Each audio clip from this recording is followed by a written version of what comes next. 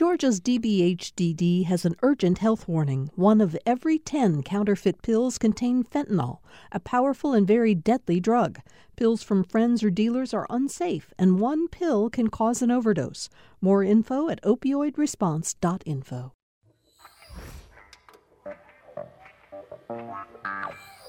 Today on Political Rewind, the ACLU files a lawsuit to block the state's restrictive abortion law.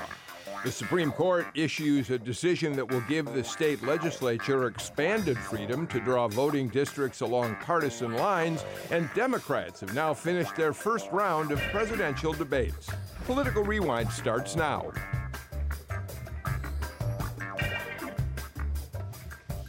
Welcome to Political Rewind. I'm Bill Nigut. We have so much ground to cover today that I want to get right to our panel and start talking about the issues. Jim Galloway, of course, is with us. He's the lead political writer for the Atlanta Journal-Constitution. You read him on Wednesdays and Sundays in the AJC.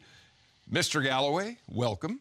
Thank you, thank you. Got lots and lots and lots to go to. Yes, we do. And we're going to start getting into it as soon as we say hello to Brian Robinson, a Republican who was the communications director in the first term of Governor Nathan Deal.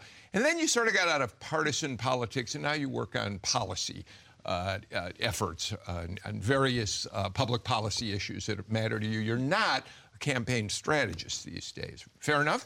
I do some sort of. I do some political communications work because I can't help myself, essentially.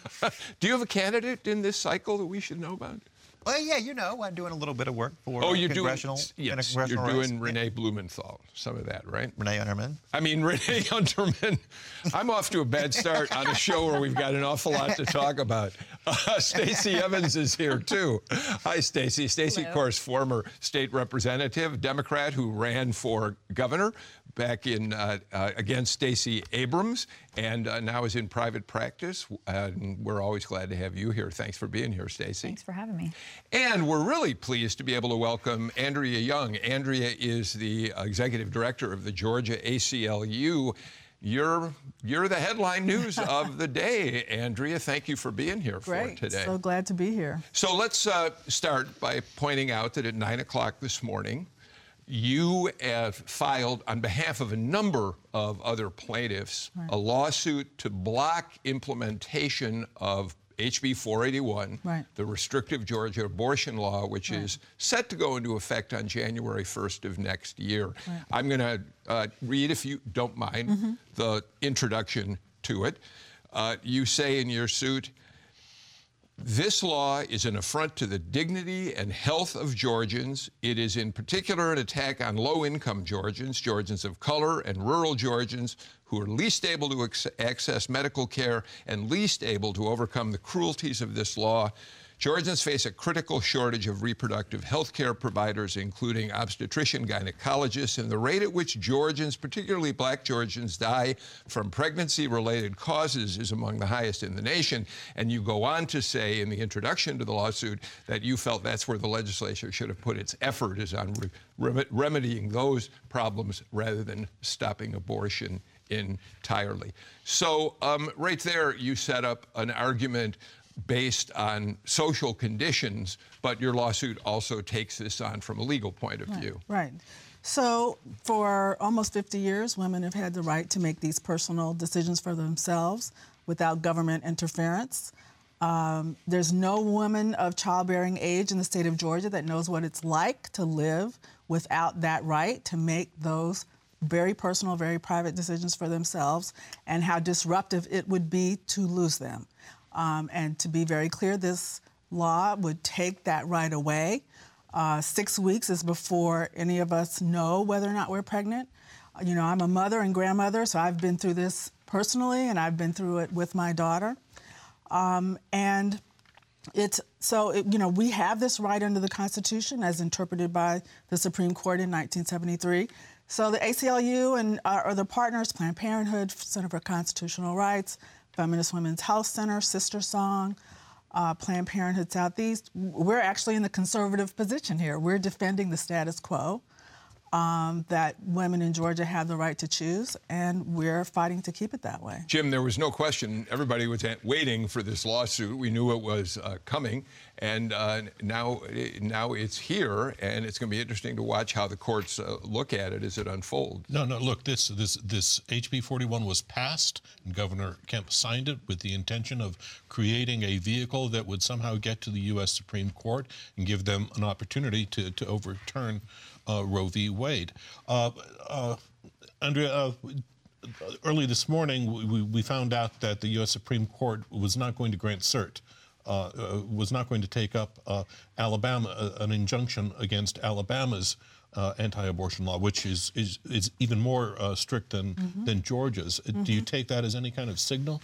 Well, you know, we're not trying to read tea leaves. We are assuming that judges will continue to follow the law, and we'll see, you know, when judges rule, what they actually say about that. If you could give everybody just what's an estimated time frame for how this might move? Right. Well, we certainly hope it moves very quickly. We're prepared to push it as quickly as possible. Because it goes into effect January 1st. Because it goes into effect. But also, you know, this is frightening to women. This is, of course, having an impact on Georgia's economic climate. There are, you know, women having to make decisions whether they want to accept a job in Georgia, do they want to come to school here, if this is going to be the law. So people are having to make decisions now. So we will certainly urge for this to be stayed as soon as possible for an injunction to be granted. I apologize. I didn't want to interrupt. You've got your lawsuit really addresses two issues here. One is that you believe that HB 481 is in violation of the right to privacy, which the Supreme Court, as you say, ruled on in 73, which is what was the underpinning for Roe v. Wade. But your lawsuit also addresses what you see as the problems of the so-called personhood provisions of HB 481, and you suggest that there are implications in the Georgia Code that could be enormous in terms of what happens if this is allowed to stand. Well, you see what just happened in Alabama, you know, where a woman is prosecuted because someone shot her and her fetus was killed. And so there's no way to know, you know, and that's one of that this is an unconstitutionally vague assertion, and no one knows what the implications are. Yeah, we should, to make that clear, the woman was pregnant. The accusation is that she got into a fight with someone else. That fight led to her being shot. The fetus was killed, and she was arrested. And the person who fired the shot is not being prosecuted. Brian Robinson, you know, Jim Galloway makes an interesting point. All of the states which have passed these highly restrictive abortion laws seem to have the same posture, which is we want to get this to the U.S. Supreme Court. So while the pro-choice side of this may be delighted that the lawsuit has now been filed and perhaps the law in Georgia will be at least temporarily blocked, in some ways, this is exactly what, as Jim points out, everybody's looking for, an opportunity to have a lawsuit that the Supreme Court will take on. Well, I think everybody knew from the very beginning that this was coming. Right. And we figured that you know, her group, amongst others, would be at the forefront of that.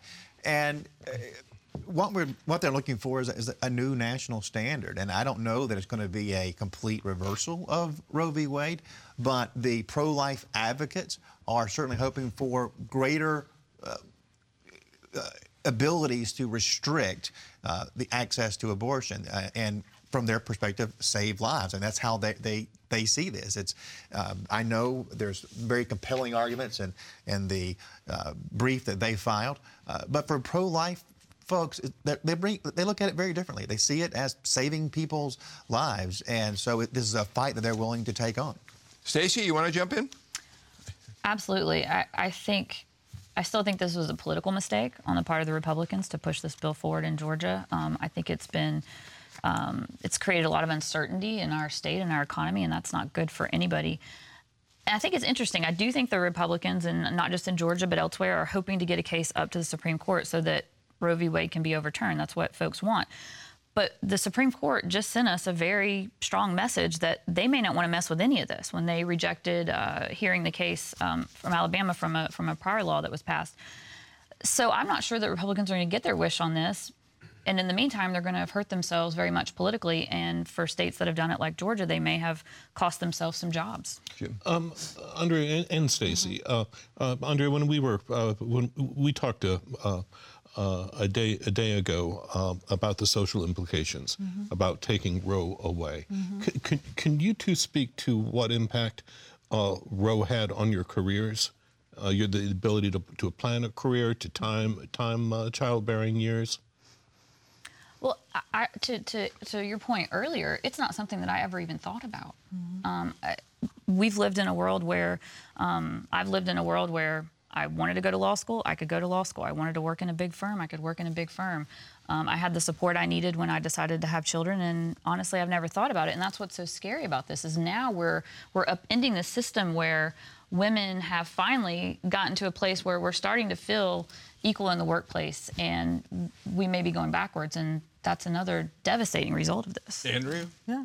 Well, I've always advised young women, you have to plan your reproductive life as part of your career. You cannot, when you see one of the effects, of course, women are having children later in this era. That gives us time to finish our education, to get established in our careers. We certainly in Georgia do not have protections for pregnant. If you're employed as a pregnant woman, you better have a little clout in your career if you're going to, be able to get the prenatal care and get the leave that you need. So, it is there are a lot of calculations that go into planning your career as a woman around also then when do you want to be a mom, or if you want to be a mom at all. And the idea that the government would then interfere with how women and couples make that decision just doesn't reflect our realities today. I don't think the politics are going to be nearly as cut and dried as what many Democrats think, and I think Stacey sort of alluded to where the Democrats see this. They say it as a big political win. The last Democratic speech on the floor of the Senate the day that this passed was, you take away our rights, we take away your seats. And I think that has become a widely held belief amongst state Democrats, that this is all political good. They're just going to have this wipeout election. And what we've seen in the polling, Bill, is that the state is much more divided on this than what we hear in the metro Atlanta-centric echo chamber, that if you look statewide, yes, the opposition does have a slight advantage. I fully acknowledge that. I think anybody who's looked at polling would acknowledge that. But what surprised people in Atlanta, I'm sure surprised Democrats, was that the support for the heartbeat bill was as high as it was. This was but that's because you call it a heartbeat bill, and the heartbeat, it's not a heart. It's not even a fetus. It's embryonic cardiac activity. And so you label it something that evokes, a full-term baby, and that's not where the line is. I would say pro-choice is messaging too. It is not what the line is drawn here. Yes, it is choice, because women of faith have make the choices that they choose to make. Sure, it's messaging. And they are not there to impose their faith on other people. ACLU is also a First Amendment organization, that the government is not to impose one religious viewpoint on people who don't share that view. The government is to be neutral on religion. And this bill and the discussions around it are so about faith and not science. It's not evidence-based. It's not the medical testimony. The Georgia Medical Association all went to oppose 481, and yet it was passed anyway over the objections of medical professionals who testified. I want to share with you all something that Ed Setzler said. And of course, Ed Setzler is the Republican from Ackworth who was the author of the so-called heartbeat bill. When he was asked about this lawsuit, he said that the Living Infants Fairness and Equality Act, HB 481, protects helpless unborn children from a violent death and recognizes the human rights they deserve. With 19 million black children killed since 1973, I'm sad that Sister Song, the lead plaintiff in this with ACLU, is suing to continue the killing. So Sister Song is our client. Right. Sister Song is a reproductive justice organization, and this is bullying. It is plantation patriarchy mentality, that we had a legacy in this country of controlling black women in their bodies and their self-determination, and this is rooted in that ideology, and it is extremely offensive for him to say that. One of the things I read that for, Stacey, is the argument on the other side of this, the pro-life side of this. I mean, we talk a lot about this having been a political decision in some ways by the governor. The governor went along, signed this because he made a commitment to it during his campaign, felt he had to give this to the base that elected him. And because his bill wasn't going anywhere. And because his bill, which would have deferred action on all of this until after the Supreme Court ruled, wasn't going to get any traction at all. But there are people out there for whom this is a genuinely moral cause. And it's so you balance between what Andrea is talking about, women who are not getting the care they deserve in childbirth, and these pro-life forces that believe they're doing something that is absolutely in the moral interests of all of us. How do you deal with that balance? Well, first of all, let me say, I think it shows a weakness on Kemp's part that the bill that he wanted to get moved wouldn't move. Yeah. And that would have been a much safer political space for him, and nothing would be happening right now. The bill said if Roe versus Wade is overturned, then no abortion allowed in Georgia. That's a much different posture to be in. As far as the moral cause here, it's religion. It's a religious belief. It's a faith-based belief. It's your own moral compass. Whatever that moral compass tells you, it tells you. It doesn't allow you to tell other people what their moral should be or what their faith should be or what their religion should be. What we should be doing is letting women and their families and their doctors and their gods make these decisions. And the doctor part of this is so important. We want to attract good medical professionals here. How many good medical professionals do you think are going to move here who get told how to run their practice by the government? This is a medical procedure, oftentimes out of desperate necessity for something that is going to go wrong with the fetus, something that's going to go wrong with the woman, and to take that tool out of the doctor's toolbox is frankly ridiculous. And I have to add one other thing for my friend Ed Setzler from my old Cobb County delegation. He continues in that statement to talk about things that he knows nothing about. He knows nothing about those stats that he's pretending to know about, just like when he was on the floor of the House and he pretended like he knew when a woman would know she was pregnant. And since he thought in his mind that women get their periods, and let's just talk about it, let's just talk about what it is. He said they get them every 28 days. And so certainly by 6 weeks, if it hasn't come, they're going to know they're pregnant. Well, I'm willing to bet that Ed Setzler's never had a menstrual period and doesn't understand that they're not as regular as some men. Andrea, your lawsuit addresses that very specifically.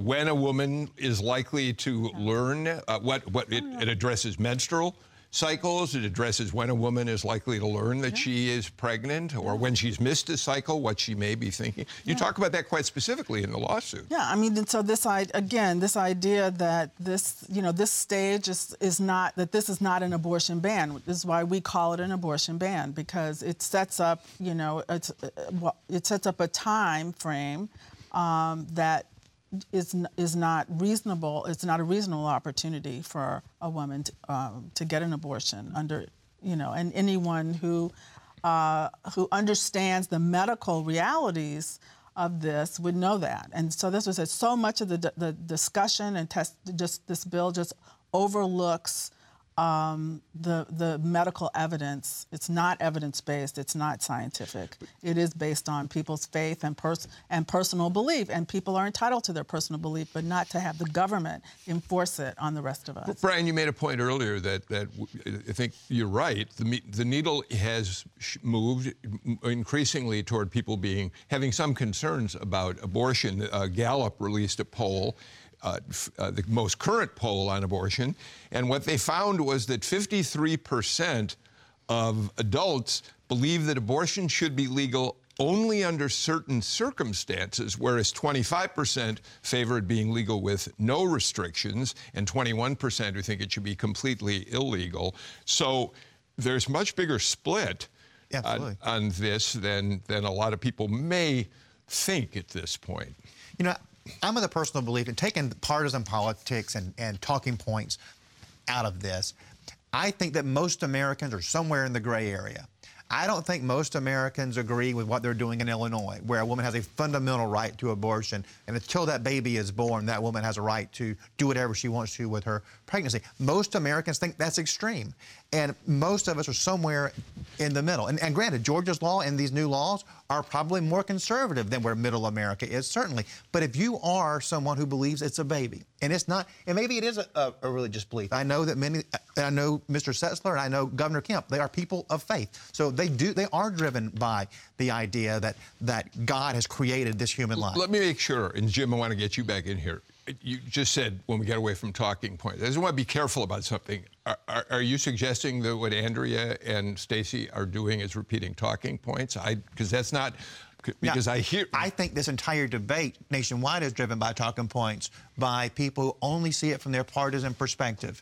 And I'm saying that most Americans don't see it from those partisan perspectives. They don't think that we have an unending right to an abortion at 8 months, for example, to end a pregnancy, unless the life of the mother. But see, that's where you move the discussion to the extremes. That's not what this bill does, and that's what some of the confusion of naming an heartbeat is intended to evoke. But we don't. But that's not what we have in Georgia. We have a bill. We're facing a bill right now that has a 6-week ban on abortion, which is embryonic stage with no cardiac activity that's basically coming from the woman's body. If you want to get into the medical technicalities of it, I also resent that there are many people of faith who do not share the view. I am one of them.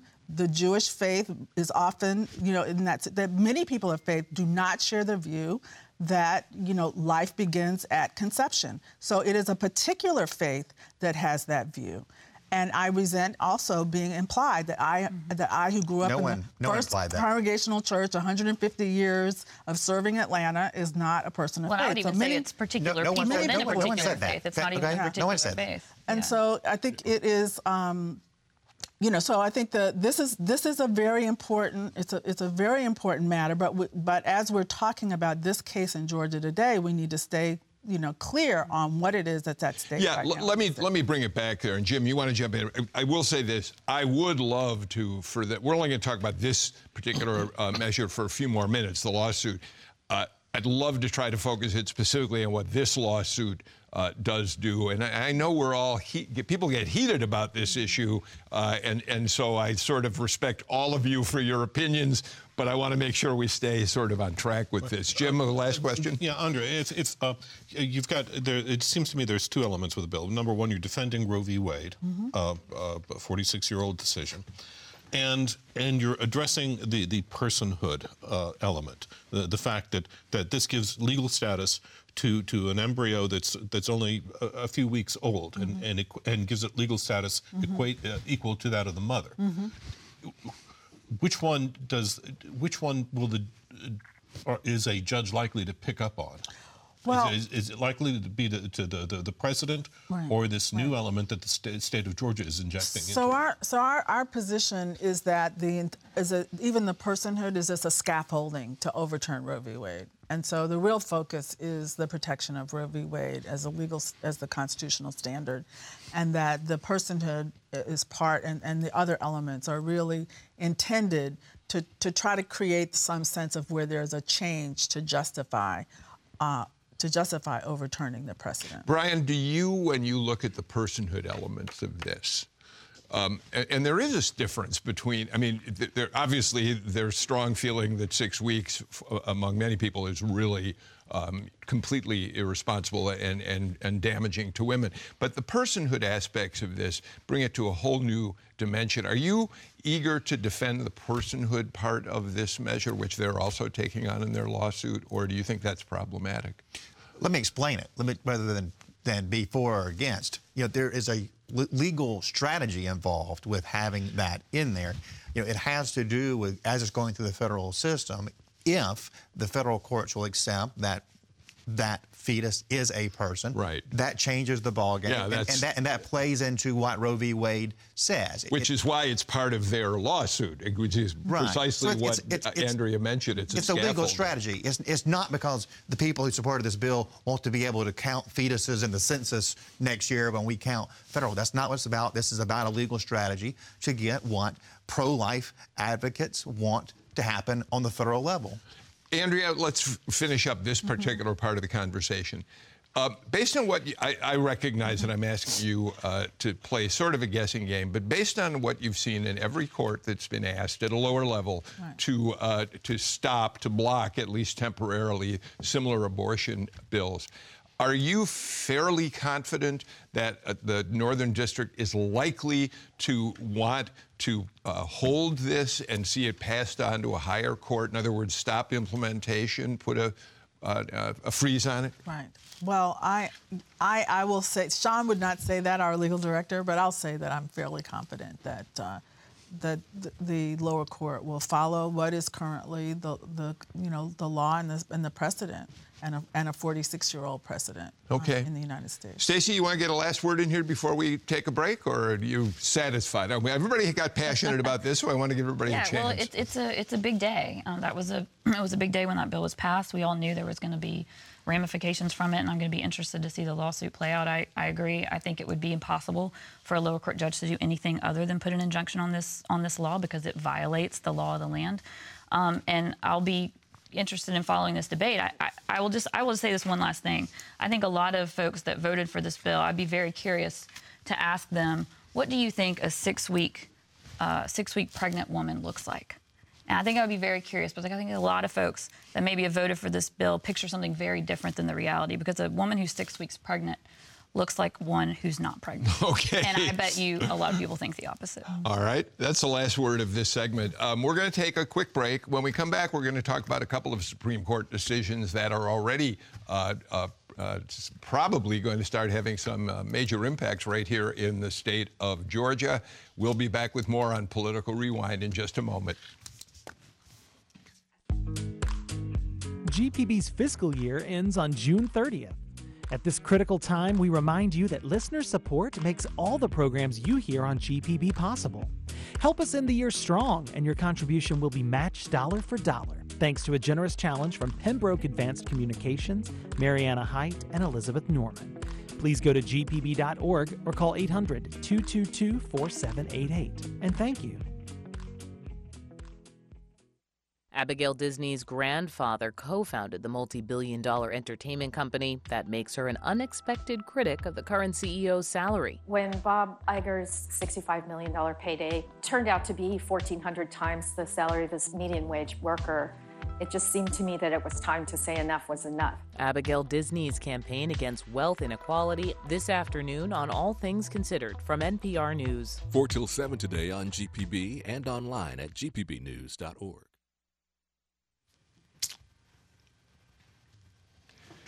Jim Galloway, we waited for weeks and weeks to see the Supreme Court hand down rulings in a couple of very important cases that will have an impact right here in Georgia. They did it yesterday. The first one that we ought to look at is they took up a case to determine whether partisan gerrymandering was in fact constitutional. We know that racial gerrymandering is not. That happened a long time ago. And of course, there were many passionate arguments for eliminating partisan gerrymandering as well. The court said, nope, we don't have any jurisdiction here. We're not going to stick our noses into a partisan political fight. They slammed the door. I mean, and to basically said the courts had no dog in that particular fight. It's an interesting decision. What it's going to do is it's going to push the fight over redistricting into the state legislatures where it has been before. It's going to, in Georgia, it's going to make for a very, very tense 2020 election specifically in House districts, because that's where Democrats are closest to taking control. There's a 15 seat gap right now between Republicans and Democrats there. Justice Roberts, Chief Justice Roberts, wrote the opinion. In fact, he wrote the opinion in both of the cases we're going to look at today, the majority opinion. And in looking at partisan gerrymandering, he made the point that I essentially did. In his ruling, he said this: there are no legal standards discernible in the Constitution for the court making such judgments. They passed the ball on this, and as we'll see in a minute, there was a minority opinion on this as well. There are people who think the Supreme Court really missed an opportunity to take an important action here. They absolutely did, and my predecessor in the House, Rob Tilley, said this, so I want to give him credit for it. He may have heard it from someone else, so he'll have to give credit for that. But he said if one day folks will look back at the ability of computers to draw computer districts as perhaps the downfall of our democracy, and the court did everything in its power with this decision to help that along. We are in a situation now where the court has said it's absolutely fine for representatives to choose the partisanship of the voters that they want, as opposed to the voters deciding who they want their representatives to be. And certainly these districts can still be challenged based on race and ethnicity, but the court has green-lighted partisanship at its worst. You know, there are many things in the Constitution that maybe aren't spelled out specifically how the country needs to run. This is one where there is no gray area. The Constitution very explicitly, and somehow this is never in any of these stories that I've seen. I've read a lot of stories on this case that came out this week. None point out that the Constitution explicitly gives legislatures complete discretion over how they draw these districts. And the court, if it's going to stay true to the Constitution, had no choice but to do what it did. It may not be the political outcome that some groups want, and I'm sure Republicans in Maryland probably don't like this either, because Democrats they are... Democrats. No. Republicans in Maryland probably don't like the ruling. I want to make clear, though, this is based on two cases. A case of Democrats in Maryland who were gerrymandering to their advantage, and Republicans in North Carolina who were doing the same thing to their advantage. That's all I wanted to This is not a Democrat versus Republican thing. There are places, my point is, there are places in this country where Republicans are hurt by gerrymandering. Which is why when people have an opportunity to vote in a ballot initiative, they support a nonpartisan commission process. And that's we where have this a needs to bill, be. and thank you. I hope you'll help the ACLU with the bill that we have. But it shouldn't be. Because we would very much like to have a nonpartisan process for redistricting in the state of Georgia, and we have a bill to have transparency, to have reviewability, and to have standards that are agreed on before redistricting happens, so that we can have a process that's not, governed by people trying to get partisan. Because you're right, when Democrats have the advantage, they do it. When Republicans have the advantage, they do it. Exactly. And politicians should not be picking their voters. Voters need to pick their representatives. The one thing that really bothers me in this Supreme Court decision, Bill, is the fact that, in particular, in the South, race and political destiny are so entwined, so closely. It's very hard together. to separate partisan gerrymandering from racial gerrymandering in the South. And it's the same thing. And the court has condemned racial gerrymandering. But if you say that you're going to go by voting performance, then that's okay. But it's in the North Carolina case, it was purely a cover. Let's and that's the thing. The standard for demonstrating that it's also racially motivated is also so unattainably high. So Justice Kagan, Brian says, Stacey, that it's clear that the Supreme Court has no right to interfere. This is clearly something the legislatures have the right to do. But there are clearly many people on the other side of that, legal scholars, who say the Supreme Court has been able to get involved in many issues that typically maybe they should be staying away from. And this was an example of that to those who supported eliminating partisan gerrymandering, making it unconstitutional. Justice Kagan, in dissenting, said something that was pretty important. She said, the practices challenged in these cases imperil our system of government. Part of the court's role in that system is to defend its foundations. None is more important than free and fair elections. That's exactly right. And there's plenty of judges and along the way that would disagree with you, and a lot of good lawyers, obviously, that argued the opposite side of the case. But that's why we have judges. Lawyers make their arguments.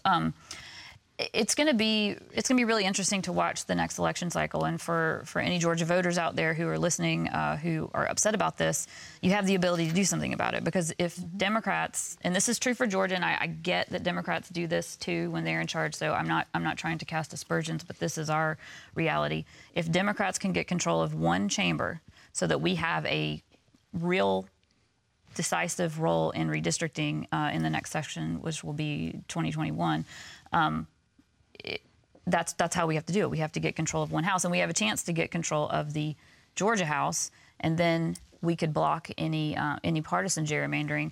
And it would really force both sides to do the right thing. It would be our best chance to get approval for a nonpartisan redistricting commission. Hopefully we can do that. Jim said it right. I mean, the stakes for the 2020 legislative races were already really high because Democrats believe they're in shooting distance of winning control of the House. They do that, yes. Now, with the Supreme Court essentially saying it's up to you, do it in the legislatures around the country, the stakes have just grown astronomical.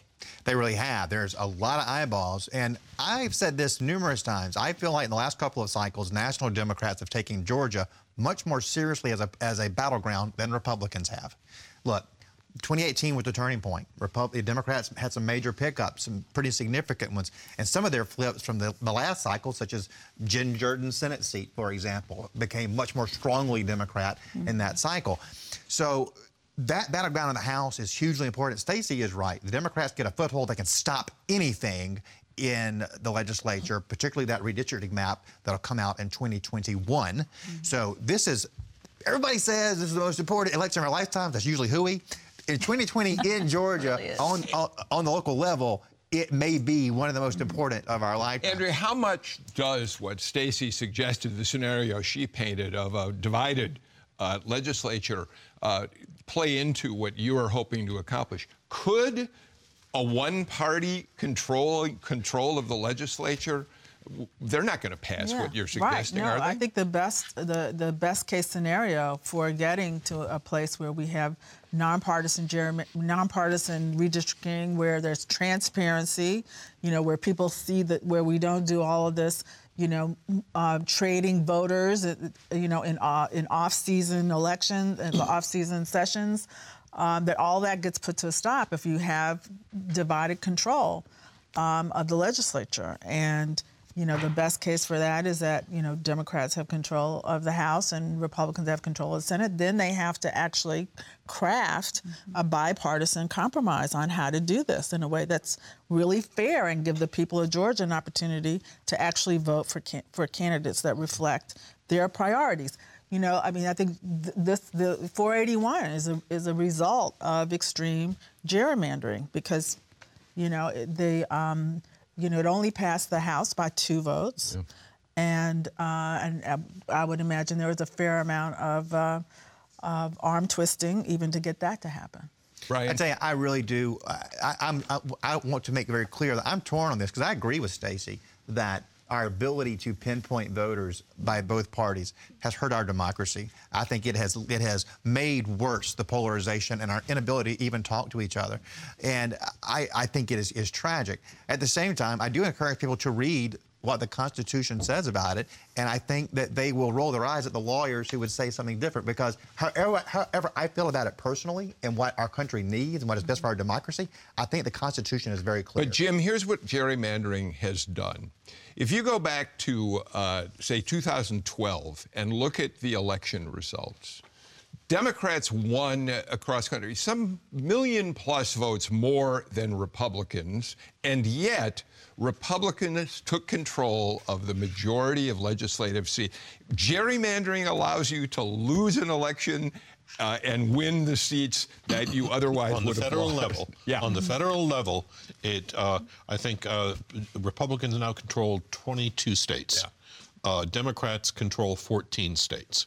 That means that, say, well, the best example was in that North Carolina case, where you had a state lawmaker getting up on camera and saying, I wanted to create a map that would give us 10 Republican members of Congress and 3 Democrats, and the only reason I did that was because I couldn't do 11 and 2. Right. And that's the difference, and that's what, you know, this is, and I think you could probably expect more of this because, look, Republicans are facing a demographic challenge. And every time they're faced with that demographic challenge, trying to widen that tent, they choose not to. That's what 2016 was all about. So your only alternative, if you're going to maintain power, is to adjust those districts. Yeah. So speaking of the whole issue of maintaining power, Stacey Evans, the other thing that we've been waiting for the court to tell us about was whether or not the Census Bureau would be able to add a citizenship question to the 2020 census. The background on it very quickly is that Secretary of Commerce Wilbur Ross insisted that the Justice Department asked him, as the overseer of the census, to put the question in so they could deal with the Voter Rights Act. It became clear that wasn't entirely correct. He was essentially misleading the court. They made the argument in front of the Supreme Court that, in fact, it was being done to eliminate people, and in Georgia it would be something like 177,000 plus people who might not be counted, because with the citizenship question, the argument is there are many minorities, Hispanics particularly, who'd be afraid to answer the question. And interestingly enough, although the court kicked it back, said, this needs to be reviewed at a lower level. But they did make it, Justice Roberts, again, Chief Justice, essentially said they told us a lie about why they'd added this question. Yeah, it seemed like the court thought very much that it was a pretext for what they really wanted to do. And for any state elected official or anyone who has control over a budget should be jumping up and down that this happened, jumping up and down with joy. Because the worst thing to happen for this state would be for us to undercount people, and then for us to get less money. And then guess what? Those folks are still going to show up at hospitals. They're still going to show up at community centers. They're still going to show up at schools. And we have less federal money to add to our budget to take care of these folks. So I hope that all the Republicans in charge of the budgeting process here in Georgia are very happy today. Andrea, yeah, I mean, the Census Bureau itself said we think there'll be an undercount of at least 6.3 million people. And as Stacey points out, this is a count that goes towards federal funding for many, many projects that states need. Yeah, no, I mean, and this is a battle, you know, every 10 years to get an accurate count. It's difficult and challenging to get an accurate count of people of color, in particular, younger people, poorer people. I have done door-to-door surveys and, you know, tracking around, finding the places where people live and, you know, back alley dwellings. And it requires a great deal of trust to fill out these forms. And frankly, this government is not earning trust from an awful lot of people, you know, particularly people of immigrant backgrounds. Brian, the president is not happy. The president called this from Japan, where he's attending G20, called this a ridiculous ruling by the Supreme Court. And he suggested that maybe, we know that they have to get these census forms printed. July 1st was presumably the deadline. Now we're not sure what's going to happen. And the president suggested that he might find a way to halt the 2020 census until this issue is resolved by the lower courts. Well, it's mandated by law. There's not much the president can do, but his casting aspersions on the court was his favored approach for dealing with this. Well, one thing that I would do in his shoes is not cast aspersions, but actually capitalize on what the dissent said. I mean, 4 members of the court disagreed with this and made pretty strong arguments. That Clarence Thomas said, this is the first time I can recall that we looked at the underlying reasons that an executive agency wanted to do something. We should have examined it on the face of it. Yeah. Go ahead. Justice Thomas made the point that this court is deciding that it thinks the administration is fibbing a bit about its intentions, and that's not the court's place to decide. If the administration is putting forth a reasonable reason, whether it's their real reason or not, whether they have ulterior motives or not, it's not our place to intervene. If I were Trump, that's what I would hit upon. The fact of the matter is, for the federal government to move forward with the census, which it must do, is hugely important to the operation of government and constitutionally mandated. As I've said earlier, I'm all for the Constitution. I was gonna say, it's in the Constitution. Yeah, I'm all for that. And they've got to have this decided by the end of summer to have this move forward. So the opponents have won because the time clock has run out.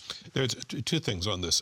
Number one, I think this decision is very interesting in that it's kind of proof that the Supreme Court doesn't live in a complete bubble, because we had those documents coming out of North Carolina. Yeah, the Hofeller documents. But the Thomas Hofeller documents, which put forward a plan to use the citizenship question off a census in order to boost Republican chances elsewhere. And it fits precisely into this partisan gerrymandering decision, because you have so many state legislatures, so many state constitutions that don't tell you how redistricting, reapportionment must be done. It doesn't say you have to do it by like the U.S. Constitution makes it pretty clear. It has to be done by total population.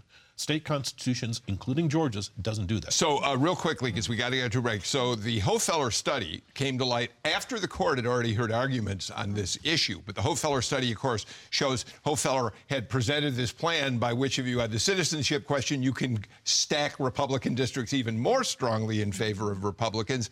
So Jim's point, I think, Andrea, is it may not have been in the arguments made in court. It may not have been in what was presented to them, but they obviously read about it in the newspapers. Well, it's good to see the court, taking a look at what actually happens in the real world. We don't always get the advantage of that. But I think this is it's a hugely impactful decision. There hasn't been a citizenship question on the census since 1950. Yeah.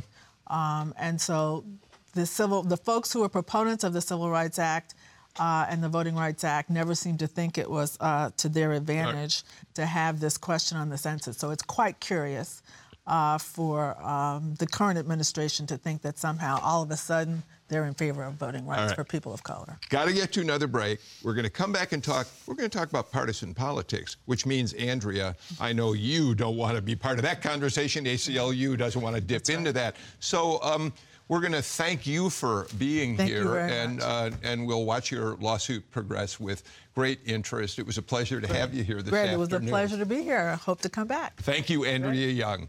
We're going to take a break. We'll be right back. The countdown has begun. The end of GPB's fiscal year is almost here. Your support will help us wrap up the year on strong financial footing so we can continue to serve you in the months ahead. Your donation right now will be matched dollar for dollar thanks to a generous leadership gift from Pembroke Advanced Communications, Mariana Height, and Elizabeth Norman. Please go to gpb.org or call 800-222-4788. And thank you.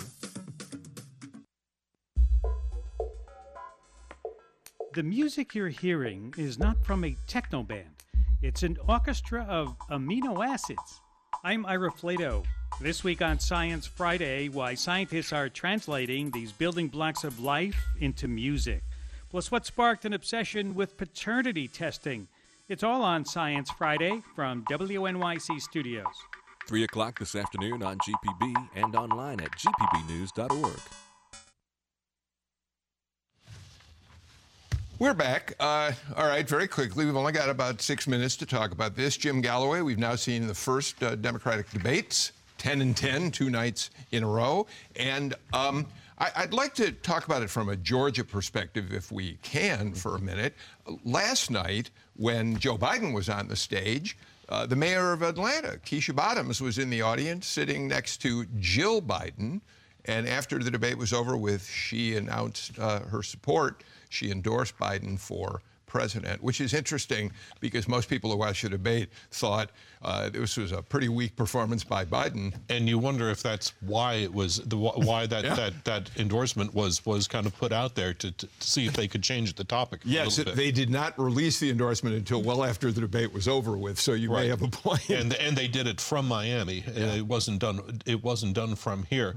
But it's very obviously you've got a split happening within the Georgia Democratic Party because Nikema Williams, who we had here last week, the chairman who chairs the Democratic Party of Georgia, she was in Miami. She saw Biden's performance, and she was very, very hot under the collar. Yeah, I was just looking for her quote.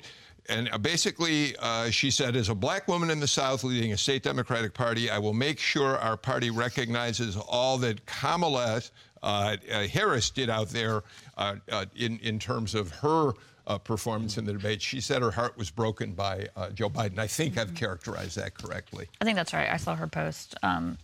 And I'll tell you, I love Joe Biden. I always have. And my heart broke a little bit last night, too, I have to say. I was very upset by what he said about busing, and I thought his performance overall was really weak and concerned me that perhaps he's not up for this fight. But it's early. I mean, we all want things to be decided right now, and we've still got a long, long ways to go. So I haven't quite given up on my friend Joe completely. But I will say this.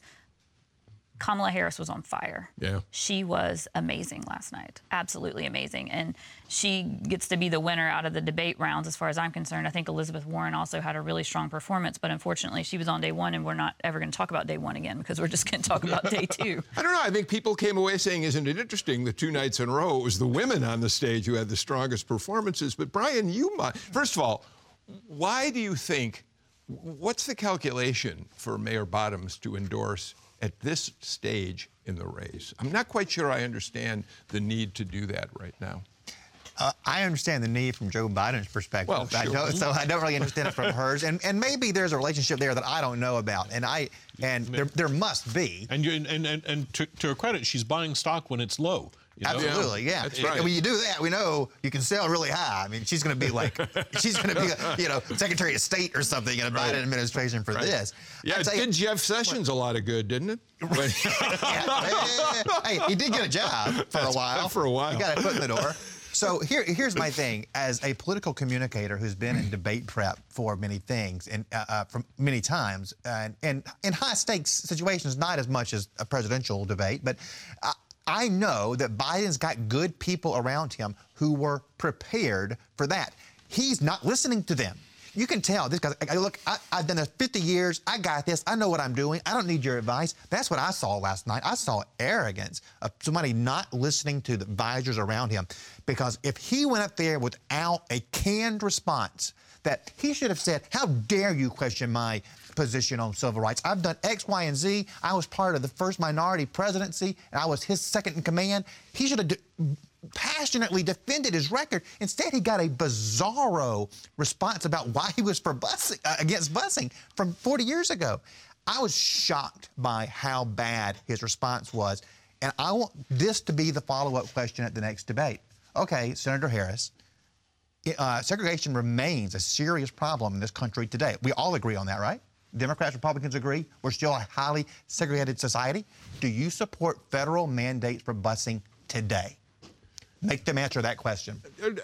So I think Republicans got a lot of help out of last night, Jim and Stacey. The question was asked, Medicare for all? Would you go to government health insurance rather than private insurance? And every person on that stage raised their hand, locking themselves in. Now, Kamala Harris this morning is trying to backpedal. She's now saying, oh, I thought I heard the question was, would I give up my private insurance in favor of Medicare for all? But in fact, there are 180 million people in this country who have group insurance or private insurance. That seems like a losing argument. I'm not sure about the hand raising.